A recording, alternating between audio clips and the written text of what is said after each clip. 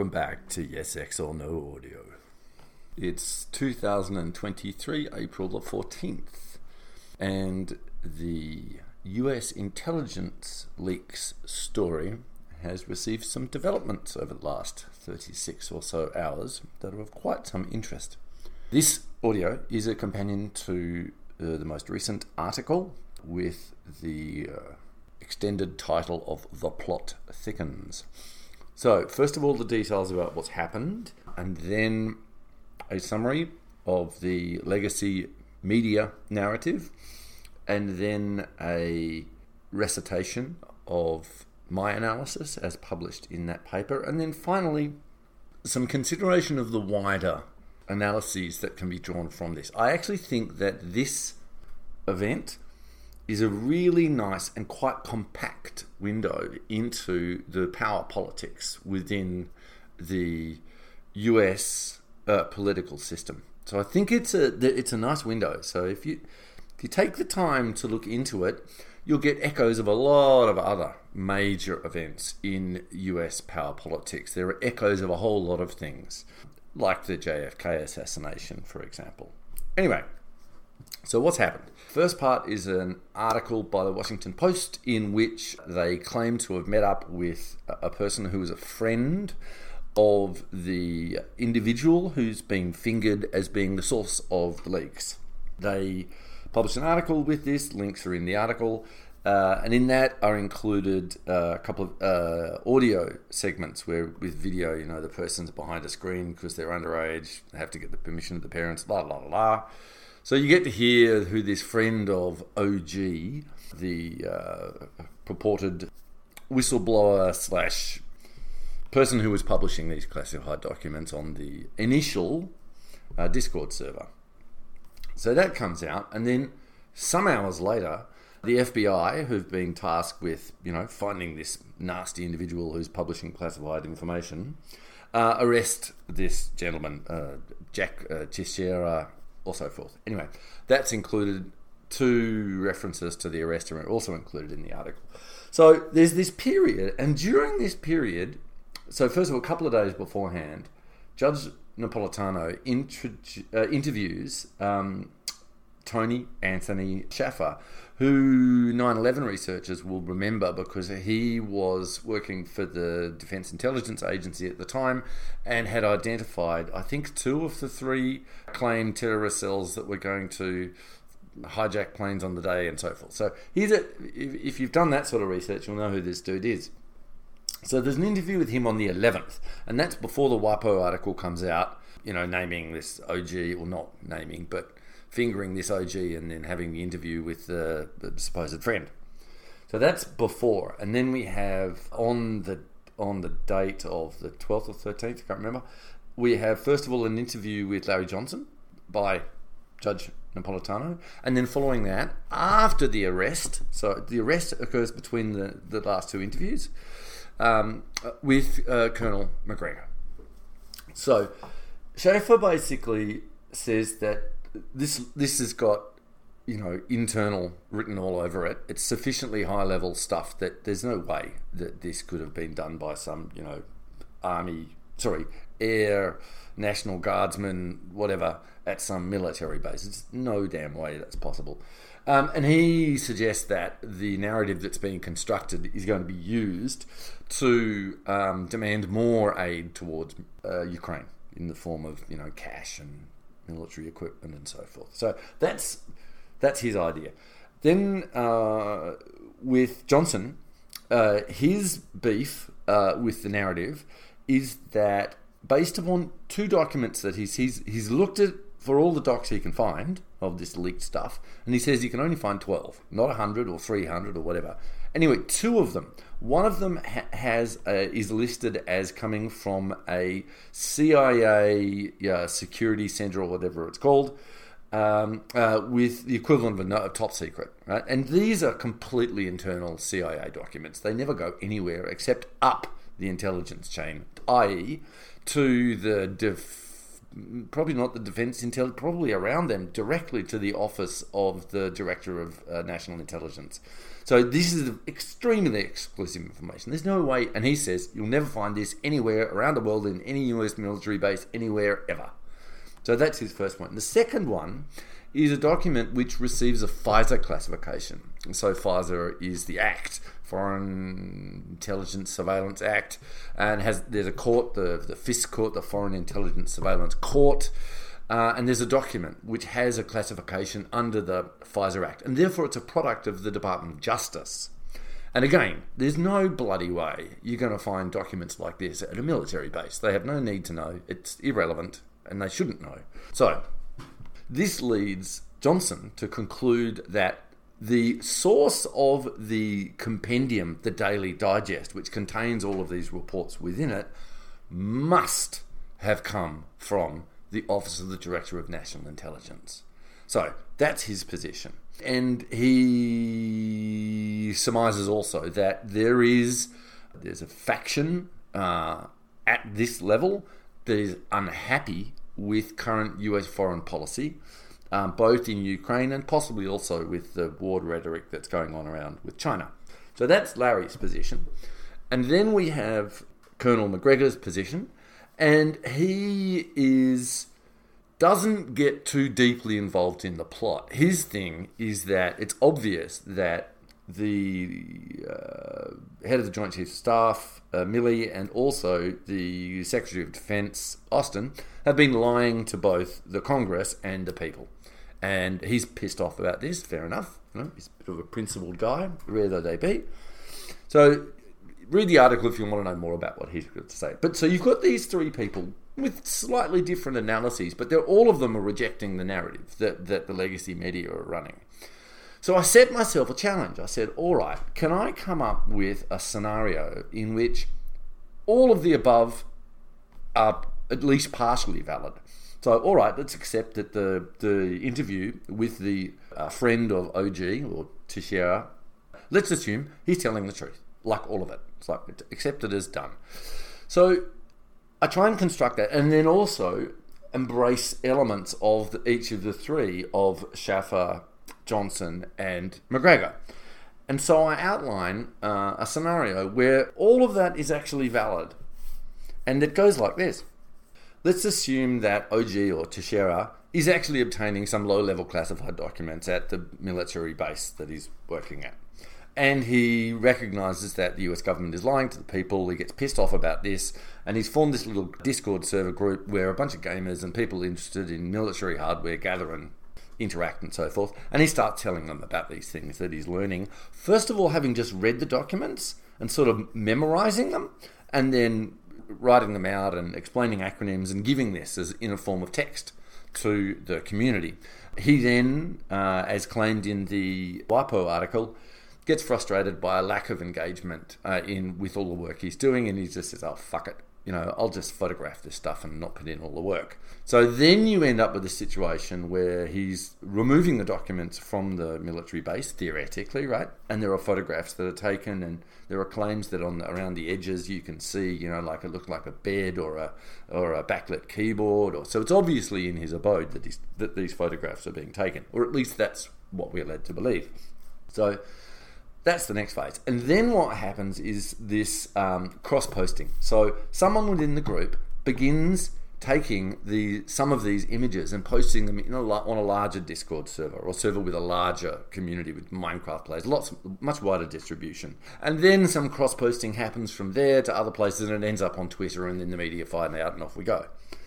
So I go, all right, imagine if before the cross-posting to the second Discord server happens, the military or the NSA or the CIA or anyway, someone finds out that OG is submitting or providing information about classified intelligence to the initial Discord server. Well, if that's happening, it's a pretty serious thing. So it's going to be taken very seriously, and it's going to be very carefully controlled too, because this is potentially very embarrassing. So you want to handle it carefully, and that means that it goes up the chain. How do we handle this? And my supposition, this is the next thing you meant to assume, is that the people who are eventually involved in leaking the far higher classified information find out about this. And this is fantastic for them. It's a gift. They've got a patsy. They've got someone they can frame. So what they do, of course, is form a little task force with people probably from the CIA and NSA, and if, and this is asserted in the WAPO article, there are elements of the initial small community of 25 odd people, if there's only one of them that is not a USA citizen, then the NSA can decrypt all the traffic and the CIA can get involved too. Foreign intelligence, right? All good. So they map out the entire group and put them under constant 24-hour digital surveillance, all of them, and this allows them to spot when the first cross-posting happens, right? So they'll know. I think it's also possible that they could have done it themselves, but if it just sort of comes along, it's like, that's perfect. Then you've got all you need, right? So then the people who want to release this information because they're so pissed off with US foreign policy have got all the green lights they need. So they decide, how do we inject the higher classified information into this information flow, right? Do we give it to OG? Do we put it on his Discord server under his name? Do we put it on the second Discord server under the name of the person who did the cross-posting, or do they just dump it there? Whatever, they've got a whole bunch of options. All they have to do is get the higher classified information, which portrays how badly things are going in Ukraine. All I've got to do is get that data in there. And then they have to light the fuse. They have to get the media to pay attention to it. And that's where Bellingcat comes in, who are essentially a cutout for US intelligence and all the CIA, right? They're funded by, government, the two governments, and the Foreign and Commonwealth Office and the State Department or whatever, right? So they're a complete intelligence cutout. So they are the ones who light the fuse, putting out the narrative about the Discord servers and so forth, which may well be complete bullshit, right? But it works much better if it's not, right? That's why if this was really happening, it's a gift to these people, right? Patsy and information delivery channel, perfect. So this is my contention, that the group that finally release the very sensitive classified information find out about in the early stages at the first Discord server level, and then they can map out the entire thing, and it's absolutely a vehicle for delivery. So then the higher level people can introduce all the high level materials, whatever. So therefore we have all of it, right? So Schaefer's correct, it's high level people that are doing this. Johnson is correct. It had to have come from a very high level, as in the Office of the Director of National Intelligence, because they're the only people who can get both of these sorts of things, the CIA internal documents and the Pfizer classification documents. So he's correct as well. And then same with Colonel McGregor, that Secretary of Defense and whatever have been lying both to the Congress and the people, right? So it's all correct, all of it. Even parts of the bullshit story are correct. That's my supposition. So now let's have a little think about what we can learn from this and how it echoes other contentious episodes in the power politics of the United States. Now, you're going to have to bear with me a bit here, because I'm going to go on a bit of about a pet topic, about a gentleman by the name of Smedley Darlington Butler, a man of good Quaker stock. He joined the US Marines, and in the end, when he retires, he's the most highly decorated Marine of all time, Major General Smedley Butler. To this day, I think he's only one or two people who ever got a combination of sort of medals, right? So he's got two separate Congressional Medals of Honor for different actions, and he's also got the Brevet Medal, which nobody knows about. It was the highest Marine Corps award, right? So serious dude. So there are a couple of events in which he was involved which are very, very significant. One of which is in the early 30s during the Depression, soldiers who'd fought in the First World War on behalf of the USA were given bonus pay, and that was meant to be paid later on. And they turn up in Washington DC, set up an encampment, and demand to have their money now because it's the Depression. And Butler turns up and gives a wonderful speech to them at their encampment, and this is beautifully documented by James Corbett. He did a wonderful revised version of episode 123. You'll find links to this throughout my publications. Just search for Smedley Butler site yesxorno.substack.com. You'll find plenty of links to this sort of stuff. Or go straight to corbettreport.com and look him up there. So that's the first. The next one is what is known generally as the business plot, which essentially is an attempted fascist coup in the US in the 30s, as this sort of fascist stuff is going on in Europe. And the coup leaders want him to be the leader, right? Because he could gather around him hundreds, 500,000 former soldiers or current soldiers, because he's so revered by certainly the Marine Corps. So he's chosen as the sort of leader of this coup. He plays along with them, finds out all about it, and then exposes the bastards. So, quite a man. The third part, which is relevant to what we're talking about now, is he issues a pamphlet called War is a Racket, in which he basically lays out that the US military is essentially the thugs for the US business leaders, right? So they act as sort of, thugs, hitmen, whatever, for the sort of mafia, which is the US business leaders. So, and he makes this lovely quote where some mafia leader, Al Capone or whatever, was had run a racket across 3 states in the US, and he says, I did it across 3 continents, which is true. So that's the first thing to understand, that the US military, whilst within it there are many honourable men, the way in which it is used by the political leadership is, in many situations, as an enforcement arm for essentially US corporate mafia. That's really what's happening. And if you look at Confessions of an Economic Hitman by John Perkins, you'll see exactly the same sort of themes emerge 50 years later.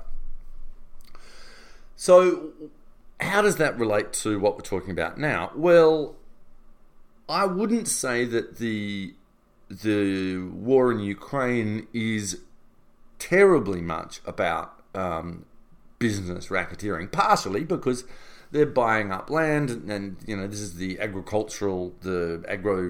business people, getting involved in this very fertile land. So that's part of it.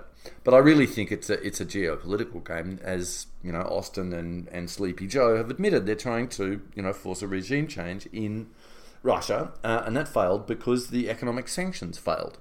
And now what's happening is they've got themselves a little bit caught, because Russia has actually got a very effective military-industrial production base, and they're able to maintain this 1,000-kilometre-long front line and keep fighting this battle. And as Colonel Macgregor mentioned in his interview, when they recognised that the West, NATO, was not going to allow a negotiated settlement after the first, couple of months of the conflict, that they were in for a long haul. And Macgregor says that Russia immediately started planning for a 30-month campaign. So they've ramped up their production base. They called 300,000 reservists to sign up, and they got another 80,000 volunteers. So they're all set. They can do this till the cows come home, basically. And the problem is that that Ukraine, even with the backing of all of NATO, can't, because they don't have the production capacity to maintain this. So that's the trouble that we're in. So I don't know that this is exactly analogous to the war as a racket thing, but that's partially there. So the next thing to look at is the JFK assassination. And if you've looked into that, I expect that you will have come to the conclusion that there are multiple levels involved. So you've certainly got the CIA and Alan Dulles and so forth, but there's also a conglomeration of business leaders involved in this too, who approve of it, or at least, approve of it, but don't want to be directly involved. So you have this collection of different power factions in the USA that are involved in this. And I think the most perfect is the assassination of Martin Luther King Jr., in which we know that there were army snipers involved. We know that the FBI was involved. We know that there were business leaders involved, the banks essentially. So you've got another situation where collections of power groups within the United States of America are involved in this assassination. And if you want to learn more about it, the expert on the topic is Dr. William Pepper, and that's Pepper spelled Pepper. He represented the King family in the US courts, where the jury ruled that this was a conspiracy. It was not a lone nut, just as in the case of JFK. It was a conspiracy. So MLK, JFK, these are great windows into the power dynamics. And I believe that this particular intelligence leak is another one, whereby you get a view into what's going on. So you've got some elements within the military and intelligence communities who are patriots. And they first of all are very worried about where the spring offensive and potentially also the war rhetoric around China is going to lead to. Not good. Second of all, there's a whole bunch of corruption going on, which we know about, from the Hunter Biden appointment to the board of Burisma and all this other, and we know the CIA knows that the 35 generals and Zelensky himself are skimming off the top, 400 million according to Cy Hirsch's most recent article, etc., etc. So there's all these people being killed, like a whole generation of young Ukrainians are dying for nothing at a kill ratio of 7-1. Right, which means that the Russians are definitely going to win, and there's nothing they can do, and it's a fucking busted ass. So why the fuck are we doing it? So you can understand why a collection of patriots would want to somehow end this stupidity, and injecting this highly classified information into the media is a way of putting sufficient political pressure on these idiots. It's not Biden. Biden's as dumb as a doornail by this stage. It's Blinken and Sullivan and Newland, right? This level, who are just blind idiots. Who's making money? That's another story. But obviously, some of them are, and obviously these freaking kleptocratic oligarchs in the Ukraine are too, right? And all this other tragedies happening, and it's not going to achieve anything. So you can understand why they would get pissed off. So whether the scenario that I've laid out is accurate or not, who knows? We'll find out over time. But it was sort of a fun effort to try and, all right, how can this all be correct? How can this all be possible? So that's the idea of the article. And as I said, keep an eye on this topic and watch where it goes, because I think it will be another really useful window into the power dynamics that are within the US system. Right?